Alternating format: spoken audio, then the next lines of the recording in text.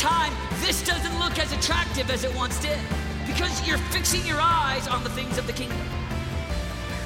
I'm just talking about 1,000 that have a vision for their heart. They've got passion for God. They're leading intercession on their schools. They're set apart, consecrated under God. And they've got a vision and a mission for their life.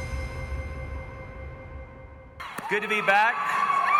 This is my first time to speak after 7 weeks of recovering from heart surgery. And so, I actually scheduled surgery around desperation because I told him I've got to be back on June, what's today, 14th? I said, July 14th, I have to be back. So I put the pressure on the surgeon, my doctor. I actually met with my doctor yesterday. And I said, hey, look, I'm really struggling with my voice. In fact, this is going to be the most laid back,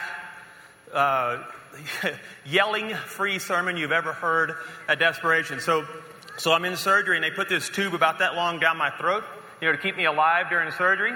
And so I thought, the biggest concern coming out of surgery was like surviving heart surgery. And so I did that, obviously. Is it obvious to you that I survived? Okay, I just want to make sure. Because it wasn't obvious to a few other people, but I did survive heart surgery. But the problem is they put this tube down my throat for several hours, and when they took it out, it damaged my vocal cords. And so that's been a real blessing to my wife, but I haven't been able to talk for like 5 weeks without coughing. So here's the deal today. I need you to help me because I'm a little self-conscious today about talking and coughing. So if it appears to you that I'm about to cough up a lung, here's what I need you to do, all right? I need you to say, helping Jesus real loud, okay? So it makes me feel better, all right? So if I start to cough and it looks like a lung is about to appear, what are you supposed to do? That's pretty, I needed more than that. But if I'm going to cough up a lung, I'm going to need some help, all right? So if I start coughing in any way, what are you supposed to say? Thank you. It's not going to bother me. It's not going to interrupt the sermon. I need you to help me get through it, all right? You ready for this? All right. Well, it's good to be back. Seriously, I just felt the whole day. When I woke up this morning, I had something completely different prepared. I'm going to sit, too. Is that all right? Can I sit? Since you're sitting? All right. So I want you to turn your Bibles to Luke chapter 7, all right? So when I woke up early this morning, I had a completely different topic on my mind when I went to bed. When I woke up, I just had this encounter with God this morning for you. I've been thinking about you all morning. I actually was in my office pretty early. I watched all the buses and the vans and the cars pull up. And as you're walking across the parking lot, I was praying for you. I don't know all of you. I know some of you. But I began to pray over you and ask God what he was doing in your heart and in our lives and our minds, our thoughts. And the Lord just took me to this story in Luke chapter 7. And it's the story of John the Baptist. And if there was ever a desperation vow keeper in the Bible, it was John the Baptist. Here's a young man that from early in his mother's womb, God had appointed him, God had commissioned him to be the forerunner, the voice of one crying in the wilderness, the young man who would prepare the way for the return of the Messiah. And it wasn't just the return of the Messiah. We're talking about an entire people group, an entire nation had longed for the return of the Messiah for thousands of years. And suddenly the time had come for the Messiah, the promised Yeshua, the Messiah, to appear on the earth. And God looked down upon the earth, and in the mother's womb in Elizabeth, the womb of his mother, God appointed this young man to be the voice, the one who would prepare the way. Can you imagine the call of God that you would feel on your life if you knew that you were the one, you were the young man who were commissioned by God to prepare the way, not just for some popular preacher, not just for some popular communicator, but for the Messiah, the Son of God. And that was the call on the life of John the Baptist. So John the Baptist grows up into this young man, and sure enough, he does everything that God asked him to do. And this is interesting that in the Bible, you don't really find one time in Scripture where John the Baptist was caught in any kind of sin. There's not one time in the Bible that John the Baptist was ever, rebuked by God for being disobedient. If you read the life of King David, there were times when King David was caught. He murdered a man. He was caught in adultery. He was a lousy father. He had to repent before the whole nation. There were times when David was caught in all these awful sins. That's not true about John the Baptist. John the Baptist was righteous. He was pure. He was called by God. He was said yes to God. He was never disobedient. Yet in Luke chapter 7, we hear him, he ends up in prison. Now remember this, John the Baptist was not sinless. We know that. Only Christ, only Jesus was sinless. But John the Baptist does everything that God asks him to do, only to end up in prison awaiting his execution. Let me ask you a question this morning. I want you to put yourself in this story. I want you to put yourself in this picture this morning. What if you had come to every desperation during your high school years, and at the end of every desperation, you sincerely cried out to God saying, my life belongs to you.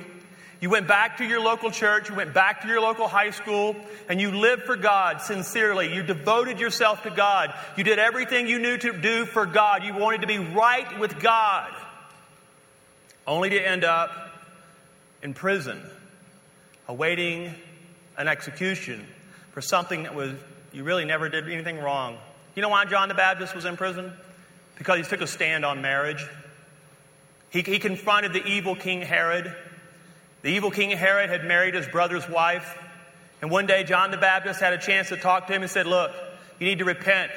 You need to turn away from your sin because you're living in a wrong marriage. You shouldn't be married to your brother's wife. And because Herod was such an evil ruler, he was a diabolical, evil ruler, he decided to put John in prison. Now I want you to think for a minute what kind of prison experience John the Baptist was having. If the evil king ruler, Herod, had been the one to put him in prison, can you imagine that he probably said something like this to the guards? Make sure that he gets the worst possible treatment. So here's John the Baptist. He's not in the sterile, clean prison systems that we have here in the United States. In fact, I've been in Israel. I've seen these prisons. They're dark. They're wet. Human waste. There's no toilets.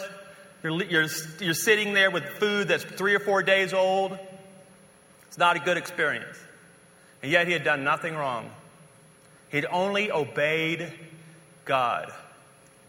So the title of this message this morning is, it may shock you what the title of this message is, but I want to cause you to think this morning. I want you to consider that saying yes to Jesus does not always end up as a Disney experience.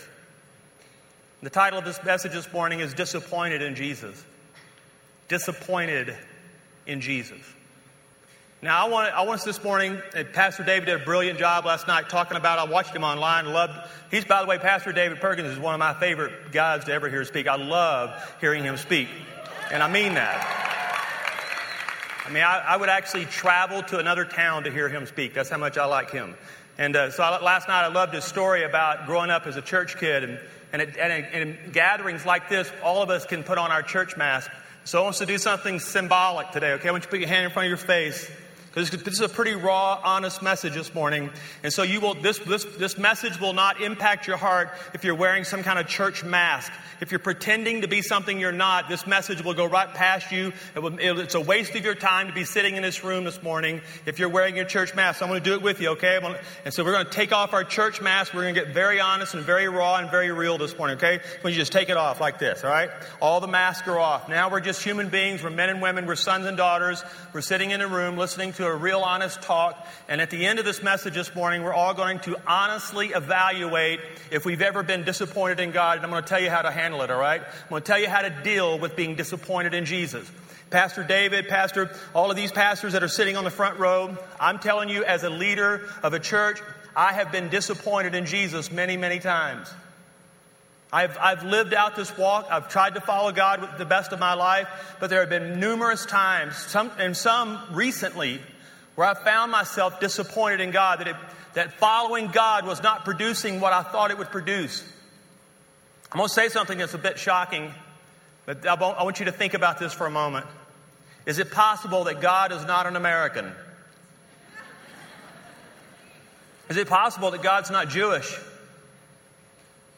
I'm asking you a question. You can talk back to me. Is it possible, is it somewhat probable that God is not an American?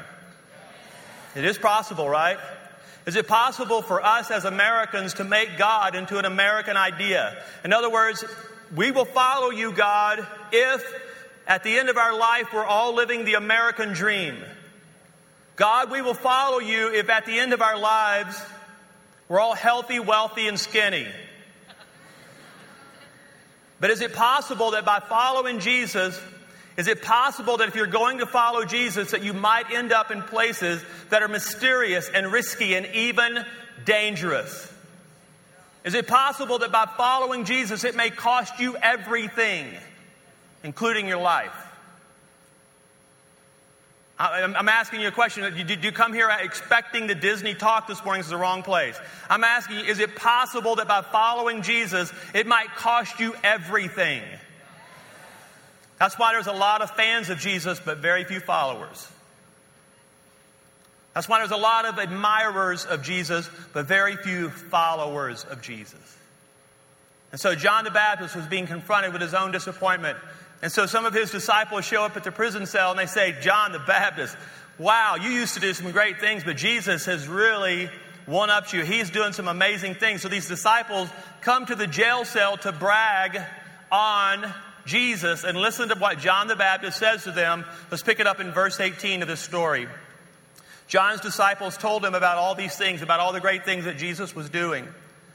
And he says, calling two of them, he sent them back to the Lord to ask. Now notice the question here that John the Baptist sends his followers to ask Jesus. He says, are you the one who was to come, or should we expect someone else? Now think about that. Leave that up there for a minute. John the Baptist asked two of his, I feel a cough coming on, so get ready, okay? John the Baptist sent two of his followers to ask Jesus, are you the Messiah? Are you the one that we expect, or should we expect someone else? What a fascinating question, huh? So I have 2 lozenges in my mouth and I'm drinking hot tea because I'm going to get through this because I have something important to say, I think. If not, at the end you can say, Ray, that wasn't important. You should have stayed home. But I'll leave that to you. So John the Baptist asked this question, this perplexing question. All right, let's think about John the Baptist's life just for a minute. John the Baptist was in the womb of his mother Elizabeth. At home one day, he's in the womb, growing in the womb. And the Virgin Mary, who had just conceived Jesus with the help of the Holy Spirit, walks in the house of the mother Elizabeth. And what happens to John the Baptist in the womb of his mother? He leaps inside the womb of his mother. Even as a baby growing in the womb of his mother, John the Baptist recognized Jesus, the Messiah, coming into the room. John the Baptist and Jesus grew up together. They played on the same baseball team. Jesus hit home runs every time. It was obvious. John the Baptist was at the Jordan River one day baptizing some disciples and followers, people who had began to repent and believe. And Jesus walks up to the river, this baptismal river. And John stops everything. John the Baptist points to Jesus and says, here comes a man whose sandals I am not worthy to untie. And Jesus steps into the Jordan River.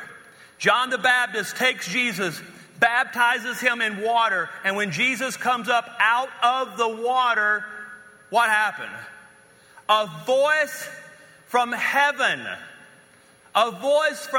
said, this is my Son in whom I am well pleased. I don't know about you, but if the next time you guys have baptisms at your church, if there's a voice from heaven over someone, just pay attention to that person. It should be obvious to John the Baptist that Jesus was indeed the Messiah, that Jesus was the chosen one. Instead, he's wrestling with all these questions because it's not turning out the way he thought it would turn out. You see, John the Baptist, there was 2 predominant thoughts about the Messiah.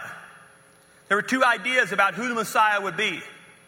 One group of people thought that the Messiah would appear as a political ruler, a dominant military guy. He would come out of the wilderness, that he would run the Romans out of Israel, that he would establish the biblical boundaries of Israel, and that they would rule and reign in peace forever and ever. And that's what most people were hoping for, because remember, at the time of Jesus, the people were slaves to the Roman Empire. And they were all hoping that Jesus would be the strong military ruler who would drive them out. Then there was another group of people who had read the scriptures, and they believed that Jesus would come as a spiritual Messiah. That he would come and turn the hearts of fathers toward their children and children toward their fathers. That there would be a great awakening toward God. That he would be a spiritual Messiah. He wouldn't necessarily drive the Romans away. He wouldn't necessarily rule politically. But he would certainly be a spiritual Messiah that people's hearts would awaken. And that's exactly what Jesus turned out to be.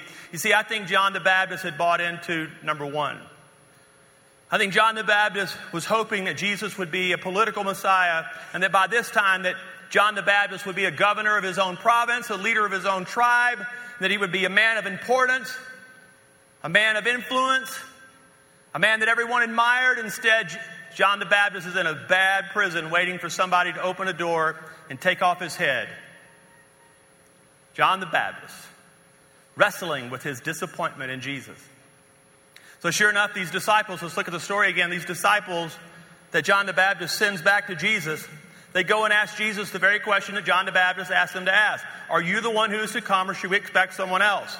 And really, without even answering the question, Jesus tells them something that's very important. Now, Jesus is about to loosely quote from Isaiah 61. And I don't expect all of you at 15, 16, and 17 years old to have memorized Isaiah 61.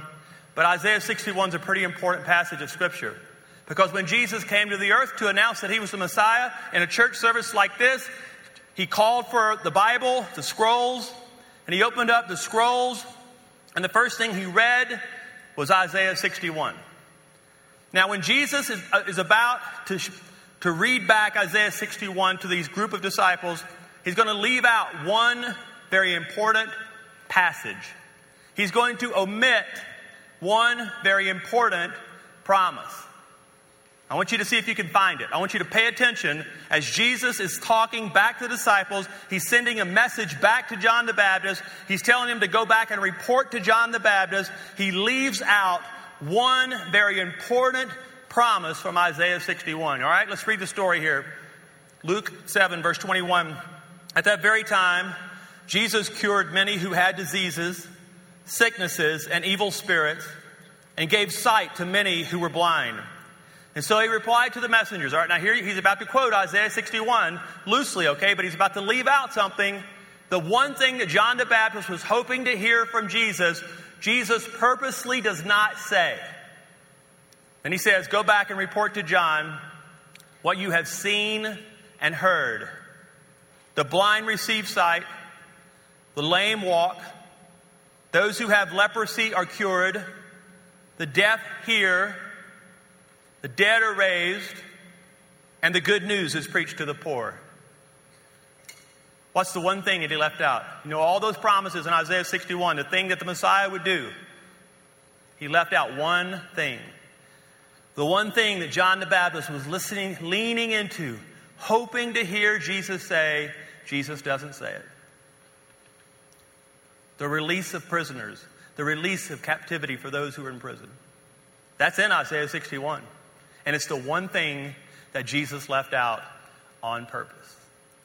You know what message that Jesus was sending back to John the Baptist? And this is a message for all of us to consider this morning.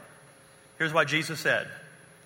Just because you're following me does not mean that I'm always going to come to your rescue. And I want you to think about this. This is the one thing I want you to catch this morning. I'm here to tell you the truth about following Jesus. If you're going to come to desperation, you're going to hear what it really means to follow him. And we talk like this among ourselves because we are challenging. We have thousands of people that come in here on Sunday morning, and this is the way I talk to my own church. I do believe in the blessings of Jesus. I do believe that Jesus wants to bless us. And that there's nothing wrong with living a blessed life. There's nothing wrong with living a life where everything is going well. In fact, I've had long stretches of my life where things are great, where things are wonderful. And I love God as passionately during those good times as I do when I'm going through dark times. But here's the point that I think we need to really consider. Just because we're following Jesus does not mean that he's always going to come to our rescue. John the Baptist was hoping to hear that Jesus was planning a rescue. And John the Baptist heard something completely different. Jesus made it very clear to John the Baptist, I'm not coming to your rescue. And you can read the story yourself, but I'm going to tell you the end of it. I don't want to ruin it for you, but John the Baptist did die. One night there was a party. King Herod threw a little party at his house. He'd probably had a little too much to drink. A young girl danced in front of him, and he liked it, and he told the young girl, he said, ask for anything up to half of my kingdom, and I'm going to give it to you tonight. I'll give you up to half of my kingdom. So she, of course, runs back to her mom and says, Mom, The king just said I could have up to half of his kingdom. What should I ask for? I mean, it's like finding a genie bottle on a beach, you know. You've got one wish. What should I ask for? And the mom, here's what the mom said. Ask for the head of John the Baptist on a platter. Now think about how evil that is. Of all the things they could have asked for, how about a new house? How about a new chariot? You know, something that, new? Instead, she says, you know what? I don't like John the Baptist. I don't like what he says. I don't like what he stands for. I want his head on a platter. Now think about how far John the Baptist has fallen.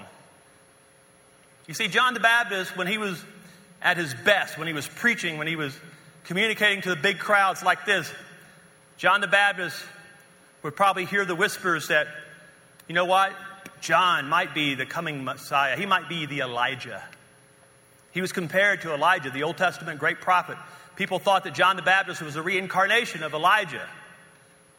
And I think that John the Baptist was hoping for the Elijah funeral. By the way, Elijah had the best funeral in all the Bible. You know how he died? You know what happened with Elijah when he got to the place of death? John the Baptist, he remembers the story. So Elijah goes out into a field. Elisha is already there. The guy, his heir apparent's right there in the field with him. Suddenly, a chariot from heaven comes out of the sky on fire and flies down out of the sky and picks up Elijah and takes him into heaven right in front of Elisha. I think John the Baptist was hoping for the Elijah funeral. How many of you would sign up for that funeral? I've already asked God. I'm going to do it right out here in the parking lot in about 40 years. Okay, so 40 years, you'll just be like 50 at that point, okay? So 40 years from now, I've got it planned already. I'm going to be right out in the parking lot, and by that time, the chariots are going to be much improved. They're going to be turbo. They're going to be great. And one's going to come down out of heaven and pick me up and take me right over the Air Force Academy, up over Pikes Peak and into heaven. That's how I've got it all planned out. Now, how many of you would sign up for that experience at the end? If you knew that the end of your life was going to be like that, you'd charge hell with a water pistol, right? But nobody's going to sign up for the John the Baptist experience. Very few of us in this room are going to sign up for that. The cold, dark prison cell. And then one night, on the whim of some young girl and her mom, the soldiers arrived. The night that John the Baptist had been dreading was finally here. There he was. And there's a great little book. It's like maybe 75 pages. It doesn't have any pictures, but it's a very small book. And it's a book written by Gene Edwards, a guy that I really recommend to you. And this book is called A Prisoner in a Third Cell. And so Gene Edwards puts himself in the prison cell with John the Baptist. And in the book, they have these fascinating conversations about being disappointed in Jesus, about what's going on in John the Baptist's life. Again, this pure, this wonderful young man who had never done anything wrong against God. So Gene Edwards writes this book, and I want to read this to you. Gene Edwards, he says, as the prison cell opens, but today you've met a God you do not understand. And such is the mystery of my sovereignty. Such are my ways in every generation. No man has ever understood me, not fully. No man ever will. I will always be something other than what men expect me to be. I will work out my will in ways different from what men foresee. Now listen to this last line. Die, my brother John, in the presence of a God who did not live up to your expectations. Die, my brother John, in the presence of a God who did not live up to your expectations. You see, when Jesus sent the disciples back to tell John the Baptist that he was the Messiah, but he's not coming for your rescue, he said this one sobering thing. Listen to this one scripture in verse 23. He says to the disciples, he said, now go back and tell John the Baptist this one last thing. He says, blessed is the man who does not fall away on account of me. Let's put that on the screen. Blessed is the man who does not fall away on account of me. Now think, this is Jesus talking. He said, listen, it's possible It's possible today that sitting in this room, that some of you have expectations of who God is. You have expectations of what Jesus should be.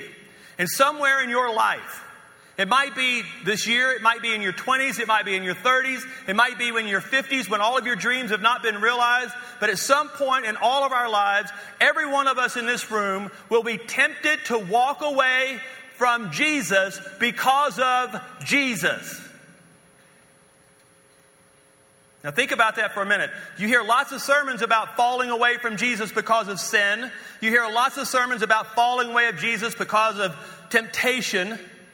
I'm telling you this morning, it's possible to fall away from Jesus because of Jesus. It's possible this morning to get so disappointed in God that you had these preconceived ideas about what it means to follow Jesus. And when those things don't come true, when those things don't work out the way they should, you fall away from God because of being disappointed in Jesus. I can tell you 50 stories, 50 times in my life where I thought something should work out the way it should, and it turns out it worked out completely opposite. I remember waking up morning after morning after morning in my life being disappointed in Jesus that things were not working out the way I thought they should. You know this story, and I don't want to tell this story every year, but the story's still fresh. I came here from Dallas-Fort Worth from Gateway Church to be the pastor here in August of 2007. And I was the pastor here 100 days. On my 100th day as senior pastor, a gunman came on our campus and murdered 2 of our girls. And I didn't sign up for that. I remember waking up on Monday morning going, my God, what happened? What happened? What happened that somebody would come on a campus and want to murder 2 sweet girls, 2 girls that sat out there in your crowd in desperation year after year, 2 girls who had taken the vow, 2 girls that had just come back on a missions trip from China, 2 girls who everybody that knew them loved them, who had done no wrong to nobody. They were just martyred, they were murdered, they were taken from us suddenly. I can tell you, not just me, but thousands of New Lifers. We all woke up on that Monday morning. All of us, if we were all honest, woke up that morning with a bit of disappointment in our heart, wondering, oh God, where were you? Why did you abandon us? Why didn't you protect us? It's possible, listen, I'm telling you the truth this morning, it's possible to walk away from God because of disappointment in Jesus. When Pam and I were this young married couple, we've been married about 10 years, and we were living, anybody here from Amarillo or the Panhandle, West Texas, yeah? I like it. So Pam and I, that's where we were living. By the way, I love the people in West Texas. I love them. We had a great time there. But we're from North Louisiana. Anybody here from Louisiana? Yeah, great. Thank you. There's like 10 times more than last year. We're building. If you're from there, it's not Louisiana, it's Louisiana. That's how you say it. So Pam and I had grown up in Louisiana. I've become more refined since I came to Colorado. I'll say it right now. And so we're living out in West Texas, about a 10-hour drive from our family, our parents, all our friends, our church that we had grown up in. And God had sent us out there, but we were super lonely. Man, we prayed together as a young couple. God, we'll do whatever you want us to do out here in Texas, but please send us back to Louisiana. That's where our family is. Our parents live there. All our friends are there. And we were lonely. And sure enough, in May of 1998, I got a phone call. I was working in television at the time. I got this phone call from a television station in North Louisiana, and they made me a job offer making more money than I'd ever made in my life. In fact, I remember this little house that Pam and I owned. I was at the kitchen table, and there was a little pad of paper, and I was listening to the guy as he was giving me the offer, telling me the salary, and I'm writing it down, and Pam's watching, her eyes are all big, and I'm getting all excited. This is an amazing offer. I was going to get to have more responsibility than I'd ever had, make more money than I'd ever had, and the good news was we were going to get to move back to Louisiana and live like 30 minutes from our hometown. It was the perfect answer to our prayer, we thought. May of 1998. And I remember telling the guy, I said, listen, this is an amazing offer. It's awesome. I'm so thankful that you would trust me like this. But I'm a Christ follower. Can you give me 24 hours to pray about this? I'll call you tomorrow. But I already knew in my heart the answer was yes. More money, more responsibility, and go back home. What's not to think? This is God's will, right? It's the perfect will of God. It had to be. So I hung up the phone. I hugged Pam and went, this is an answer to our prayer. Years of praying to go back home to Louisiana. God has finally done it. I said, Pam, I'm going to go for a walk. And I remember going out the front door. And I just drove by this house just a few months ago to see the little house again. I remember walking down the steps like this. I walked down the steps, and I got to the end of the steps, and this is what God said to me. No!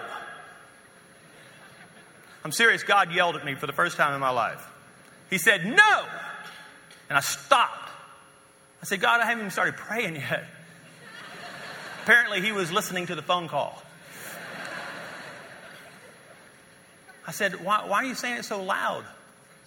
I mean, can't we talk about this? Can we debate it? He went, no. He said, this is what he said. And listen, this is going to ease up. This is going to help some of you, because some of you, especially if you're a junior and a senior, some of your parents are putting pressure on you right now to make up your mind about your future. What are you going to do? What school are you going to? What's your career? Can I just tell you some good news? Your frontal lobe will not fully develop until you're 25 years old. So just take some pressure off of you, okay? You don't have the ability to make all the decisions correctly right now until about 25. You know that's why you cannot rent a car until you're 25 years old? Did you know that's not just some age they thought up randomly? They know you're not going to make very good decisions until you're about 25. And if you're a guy, it's probably around 30. Can I get an amen from the sisters? All right, thank you. I'm going to take some pressure off of you today, because this is what the Lord said to me. As I'm listening to the Lord. He said, Brady, if you go to Louisiana, I'll bless you because I love you. But if you stay, I have something better for you. Listen, this should encourage you. God's will is not some tightrope that you have to stay on and you have to navigate. If you fall off, you're in some kind of cursed land down below. Listen, you're his son. You're his daughter. He loves you. He's crazy about it. We just sang this song. That, oh, how much he loves us. Well, how can you sing that song and believe that God's going to curse you about making some choice at 17 years old? Finding God's will is a super highway. Let me tell you about the good news about finding God's will. He's going to get you to the right spot. No matter if you have the spirit of moron on you or not. He's going to find you. He's going to pursue you. He's going to put you on the right path. You're in the palm of his hand. Ease up on yourself. Quit worrying so much. Just love him. Just trust him. Just follow him every day. You'll find yourself right in the middle of his will if you'll just wake up every morning saying, oh God, what are you doing today and how can I cooperate with you? Can I tell you the most powerful prayer to pray if you want to be in the center of God's will for the rest of your life?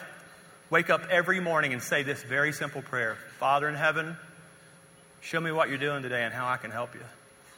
What are you doing today? How can I cooperate with you? Quit asking God to answer all your prayers. Why don't you start answering some of his? Say, God, how can I cooperate with you? What are you doing today? What are you doing at Desperation today, and how can I be a part of it? How can I do my part? I can tell you, this is what I've done for 25 years, and I'm right in the middle of God's will. I look back on the last 25 years of my life. I can't look at one time in the last 25 years where I was outside of God's will, because I just wake up every day saying, what are you doing, God? I'd sure like to be a part of it. He's looking for a few people that'll say yes to that every day. So I walk back in the house. I was gone like 5 minutes. I walk back in the house and Pam goes, I thought you were going for a walk. I said, I did, right to the end of the steps. I said, Pam, the Lord said no. And she goes, what? So now I got God yelling at me and I got Pam yelling at me. And I can't tell the difference a lot of times. I'm serious. Pam's voice sounds like God's voice. all the time to me. And so I got Pam yelling at me, God's yelling at me. And so I said to Pam, I said, Pam, I don't know. Here's what the Lord said.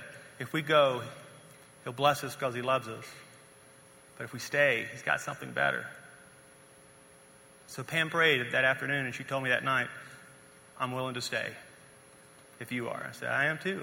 Crazy. I can't believe I'm going to call this guy and turn down this job. I can't believe I'm going to do this. But the next morning I called the guy. I said, I'm so sorry. My wife and I prayed, and we're not supposed to come.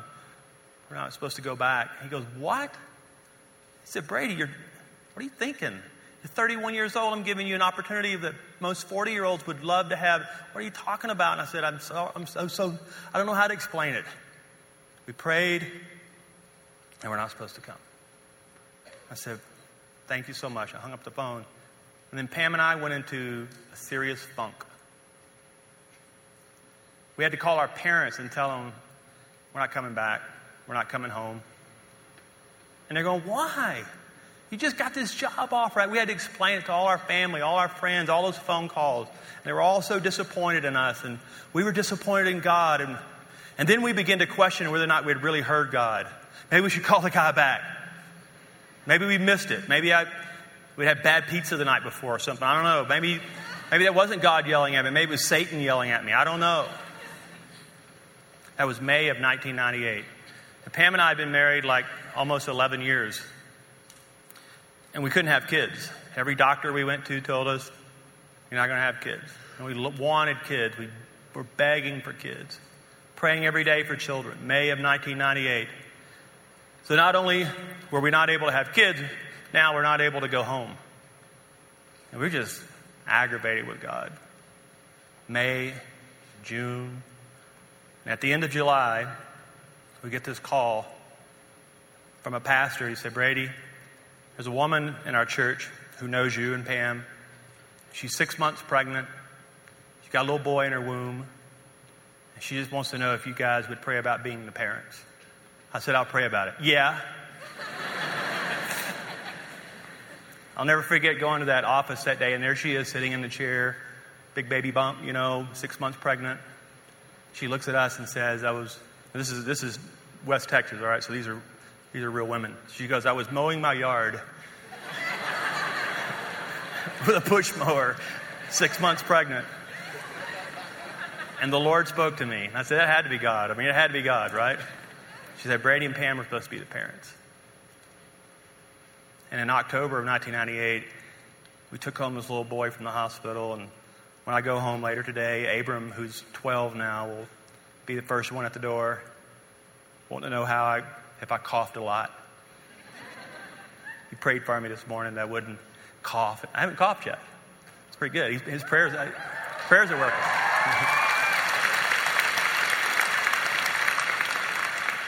Here's the scripture.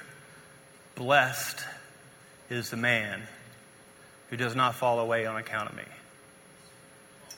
Blessed is the woman who does not fall away on account of me. Pam and I, for like 7 or 8 years, have been praying for a little girl with red curly hair and blue eyes. 2 years later, another woman called us, a completely different woman. She was 9 months pregnant. She wanted to go back to school. She knew she couldn't raise the baby that was in her womb. Please come and meet with me. We went to the mall, met with her in the food court because that's where she wanted to meet. She had red hair and blue eyes. She had a little girl in her womb. November of 2000, we brought home a little girl with red curly hair and blue eyes. She'll be there today. Give me a big hug on the side. Not in the front because it still hurts. And here's what I'm going to remember today when I come home.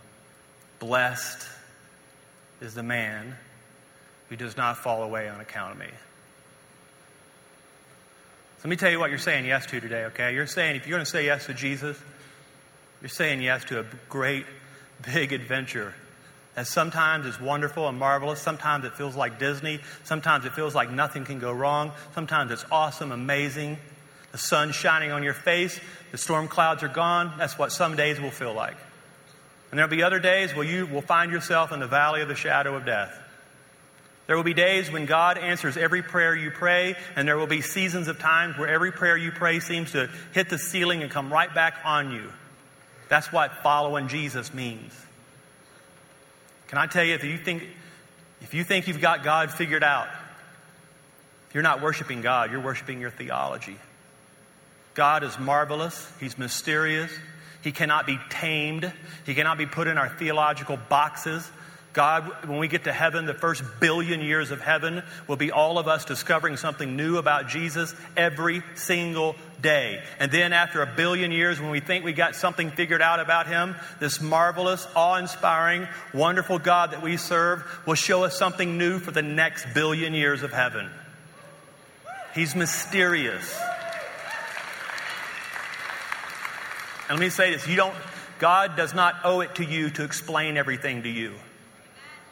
He doesn't owe it to me to make everything. He doesn't have to explain it all to me. He's God and I'm not. I've tried being God and I'm a lousy God.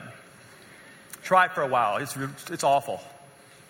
And you're not going to be good at it either. He's good at it. I want to pray for you this morning, okay? Some of you are sitting here today and you've wondered, you've said yes to Jesus. You really do want to follow Jesus. There's one more quick story because I've never told this really. When I was 15 years old, I was serving God as passionately as anybody in this room. I was full of God at 15 years old. And I lived in a little town in North Louisiana where everything in the town centered around the high school basketball team. Everything. We didn't have a football team. We had a basketball team. It was every little boy grew up wanting to play on that basketball team. At 15, when I went in to get my physical to play on the high school team, the doctor told me that because of my heart condition, I couldn't play. I was good enough to play. I was as good as any of the rest of them. I was skinny and redheaded, but other than that, I was pretty good. I was short but slow. I remember being so disappointed, devastated by that news. They told me I could be the manager. Told me I could keep stats. Nothing wrong with that, but I wanted to play. And at 15 years old, I said to God, if you can't heal me, I don't want to serve you. I walked away. And it was until I was 21 that I really repented and came back to Jesus. I had 6 lost years of following Jesus because I was disappointed in him. So I know what it feels like at 15 years old to have expectations of Jesus only to be disappointed. And I think there's some of you sitting today that you want to follow Jesus, but there's things happening around you right now that you can't explain. The mysterious nature of God is frustrating you. You want God to explain it all to you, but he's not. You want it all to make sense, but it's not making sense. It's just not making sense. Well, I got good news for you today, all right? Blessed is the man who does not fall away on account of me. Can I pray for you? Would you close your eyes and just for a moment let me pray over you? In fact, here's what I want you to do. I want you to do something kind of courageous today. This is going to take some risk on your part. But I really want to pray over you, and I want you to respond to this, because I feel like I have something to pray over you. I want this prayer to mean something. So across the room right now, if you're disappointed in Jesus, it may only be a handful of you. It doesn't matter how many people come forward. I felt that by the power of the Holy Spirit, I want to pray over you and settle this in your heart today. And by the way, I think there's some adults here today, and you're sitting there. You may be the youth leader of your group. You might be a parent here, and you say, well, I don't want to get up. I don't want to admit the weakness. Can I tell you something about this generation longs for more than anything else is authenticity. And I think there's some adults here today that you've lived for Jesus 20, 30, 40 years, and you have 10 times more disappointment than any of the kids sitting around you, but you're not going to want to respond because you've got to carry on the appearance of being the mature leader. Can I tell you something? I just admitted to you, not weeks ago, I was disappointed in Jesus. And I wrestle with this. All of us wrestle with this. Remember before we started speaking today, I asked you to take off your church mask. Don't put it back on. Don't make me come out there and take it off. If you're disappointed, I want you to come down front right now. As you get out of your seat, if you're disappointed, Just asking God to give you faith back, give you hope back.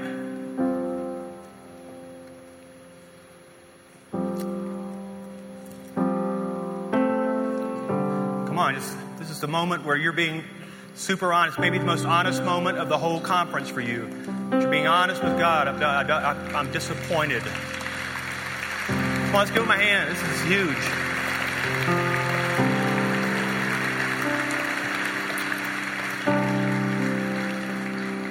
Won't you just bow before the Lord this morning? Won't you just get like it's only you and him in this room this morning? I want you to forget about the people to your right and left. It's a big crowd of people. But I want the Holy Spirit to just zone in on you right now. I want you to, this is what Jesus, there are times when I don't know how to pray, I don't know what to say. There are many seasons in my life where I don't know what to do. And I find myself going back to the scriptures, the continuously articulate scriptures. And I find myself just looking at the words of Jesus. So if I'm going to follow him, I've got to learn to trust him. I can't follow Jesus if I don't believe him. I can't follow Jesus if I don't trust him. So I want to ask you a question this morning. Do you believe that blessed is the man who does not fall away on account of me? I want you to say that to the Lord. Blessed. If you're a young man, say, blessed is the man who does not fall away on account of me. If you're a young lady, I want you to say, blessed is the woman, blessed is the girl who does not fall away on account of me. Father in heaven, the enemy would want to come and to bring doubt and questioning to all of us. Father, at the end of the day, we trust that we're your sons and daughters, that we're in the palm of your hand, that no power of hell and no scheme of man can take us from your hand. Would you just confess that this morning?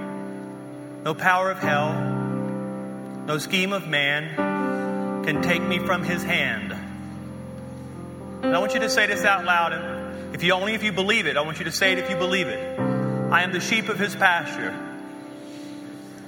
He is the shepherd of my soul.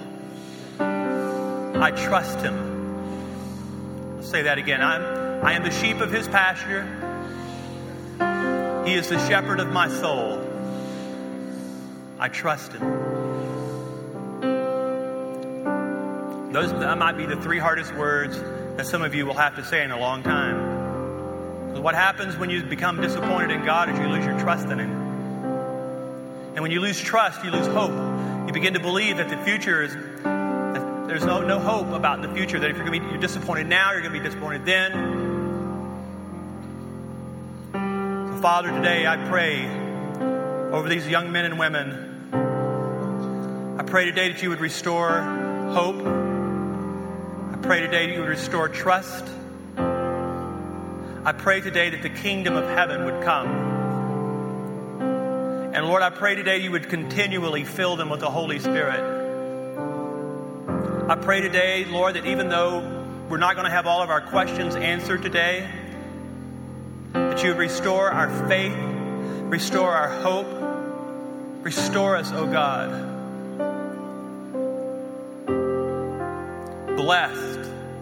Blessed is the man, blessed is the woman who does not fall away on account of me.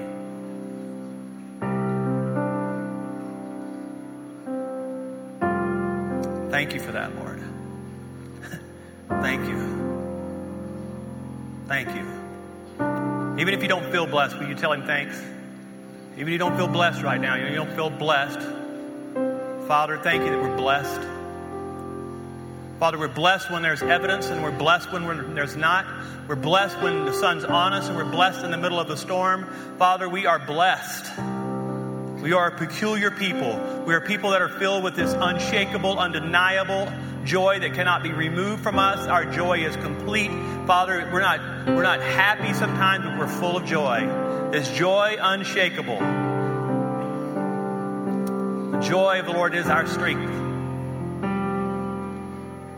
Lord, we thank you, we love you, we bless you. In Jesus' name. In Jesus' name. Amen. Amen. And over time, this doesn't look as attractive as it once did because you're fixing your eyes on the things of the kingdom.